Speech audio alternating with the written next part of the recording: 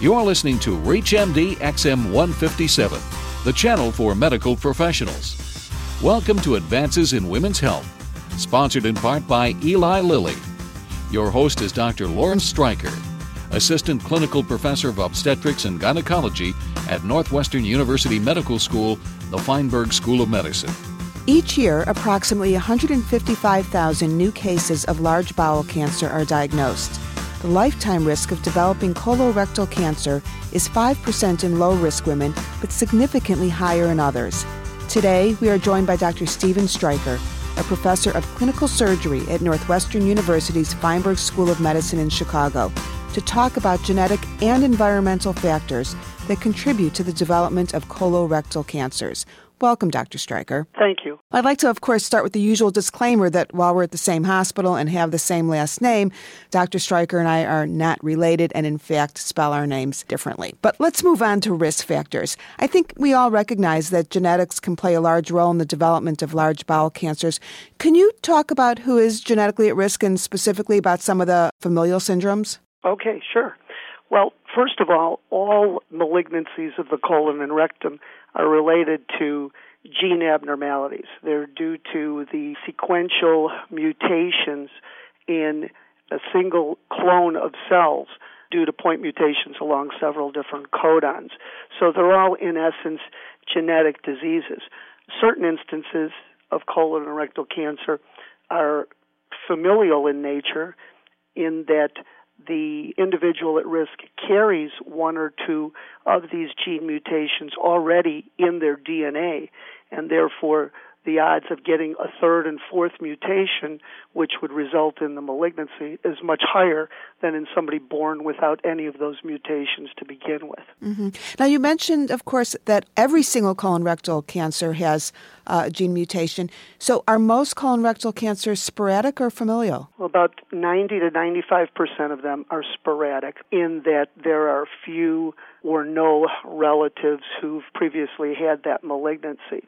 But somewhere in the order of 5 to 10% are due to detectable mutations, and therefore you'll see an increased prevalence in those given families. And do these mutations play an equally important role in colon and in rectal cancer, or is one predominant? No, I think the mutations are the same. The only differentiating factor is the anatomic location of the malignancy and the treatment, but otherwise the etiology or the origins are identical. And can you talk a little bit about some of the known syndromes, such as familial polyposis or the Lynch syndrome? The one that's best characterized is a familial adenomatous polyposis, known by the abbreviation FAP.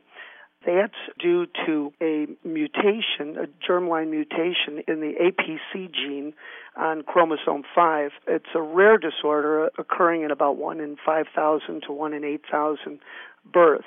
But the significance is that if left untreated, it results in colorectal cancer 100% of the time. That is an autosomal dominant mutation, so half the children of someone afflicted with this mutation also carry the same mutation and are at the same risks for cancer development.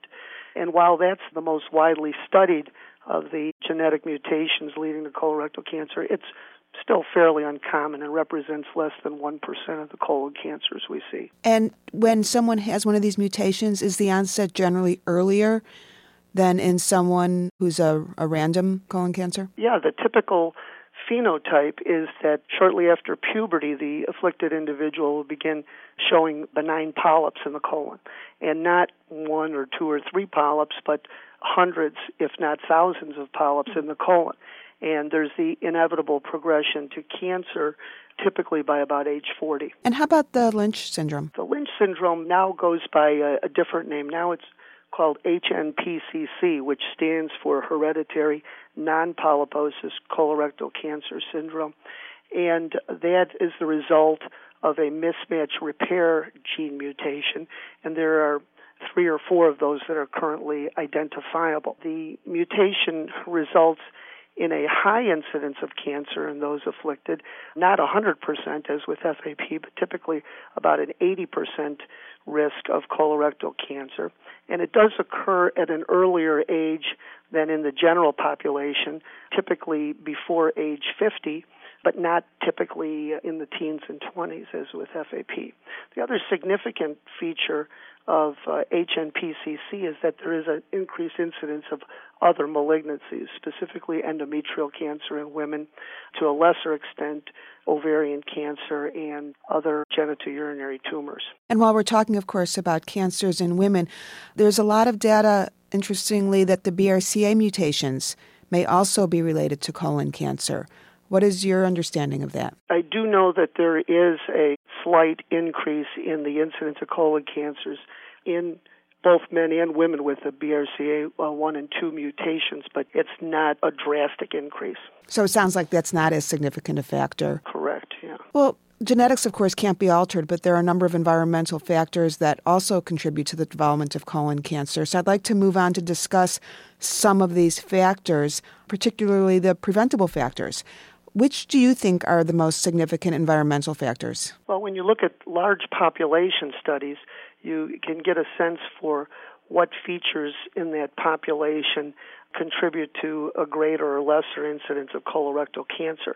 And certainly it's debatable as to how that applies to an individual subject, but when we look at large populations, we know that those geographic populations with a higher consumption of fat in their diets or a lower consumption of fiber in their diets have an increased predisposition to colorectal cancer. We also know that obesity and perhaps even more importantly, inactivity are associated with increased risk of colorectal cancer. So one of the things that's felt to be very useful in preventing colorectal cancer is just daily exercise, and be it walking, climbing stairs.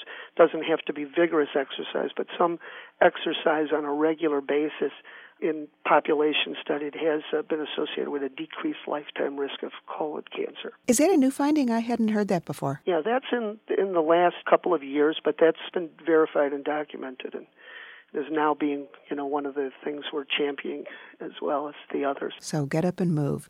You're listening to Advances in Women's Health on ReachMD XM 157, the channel for medical professionals. I'm Dr. Lauren Streicher, and today I'm speaking with Dr. Steven Streicher about risk factors for colorectal cancer in women. Well, as far as other preventable factors, what about the role of alcohol, cigarettes, all the nasty habits? Those have been shown to be risk-producing abuses for the development of colorectal cancer.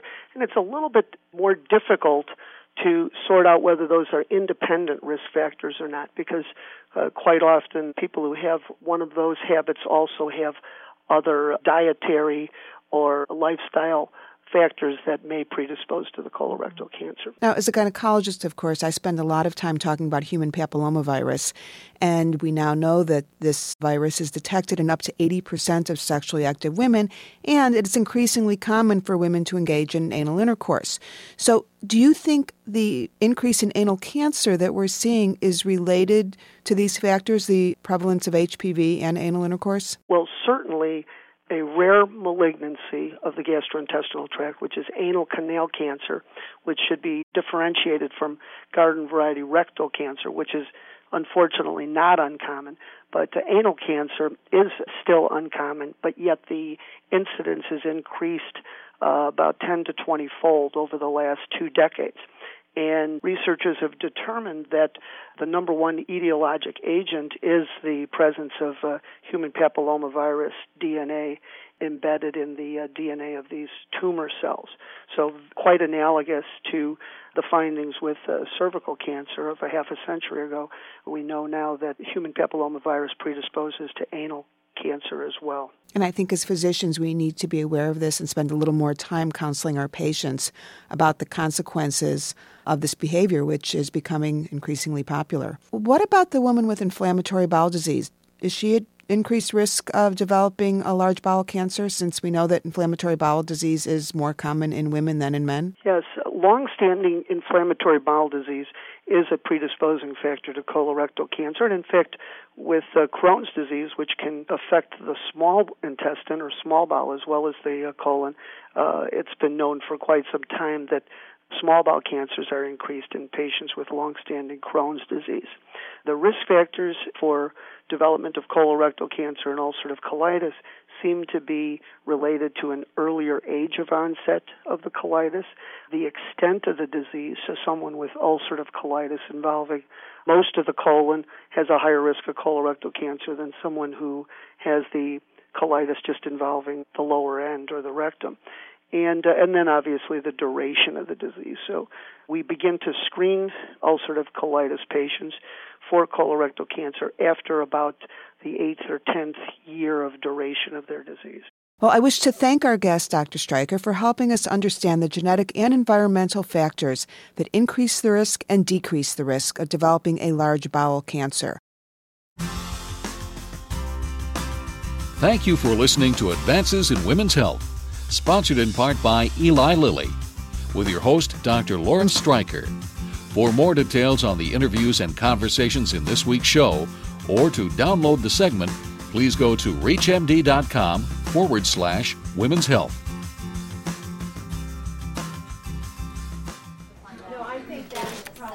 Well, hello, Nancy. Hi, doctor. How's the osteoporosis medicine I prescribed working for you? Well, it's fine, doctor. But, I saw this commercial for something called Avista, raloxifene hydrochloride. Yes, Avista. It's prescription only, and it's the one medicine that treats osteoporosis and reduces the risk of invasive breast cancer in postmenopausal women with osteoporosis. It's important to note, though, that Avista does not treat breast cancer, prevent its return, or reduce the risk of all forms of breast cancer. Am I at risk for invasive breast cancer? I don't have a family history. Well, family history is important, but there are other risk factors that I need to take into consideration, including your advancing age and personal history. And based on my risk assessment, you may be at risk. So you think Avista is right for me? Well, individual results may vary, but I think for you, the benefits of Avista would outweigh the potential risks. Let's switch you today. Well, thank you, doctor. I'm glad I asked about it. No problem. Avista increases the risk of blood clots and should not be used by women who have or have had blood clots in the legs, lungs, or eyes. Avista may increase the risk of dying from stroke in women at high risk for heart disease or stroke. Talk to your doctor about all your medical conditions. Seek care immediately if you have leg pain or warmth, swelling of the legs, hands, or feet, chest pain, shortness of breath, or a sudden vision change. Do not use Avista if you are pregnant, nursing, or may become pregnant, as it may cause fetal harm. Women with liver or kidney disease should use Avista with caution. Avista should not be taken with estrogens. Side effects may include hot flashes, leg cramps, and swelling. For more information about Avista, contact your Lilly sales representative, visit www.avista.com, see our ad in Good Housekeeping, or call 1-888-44-AVISTA.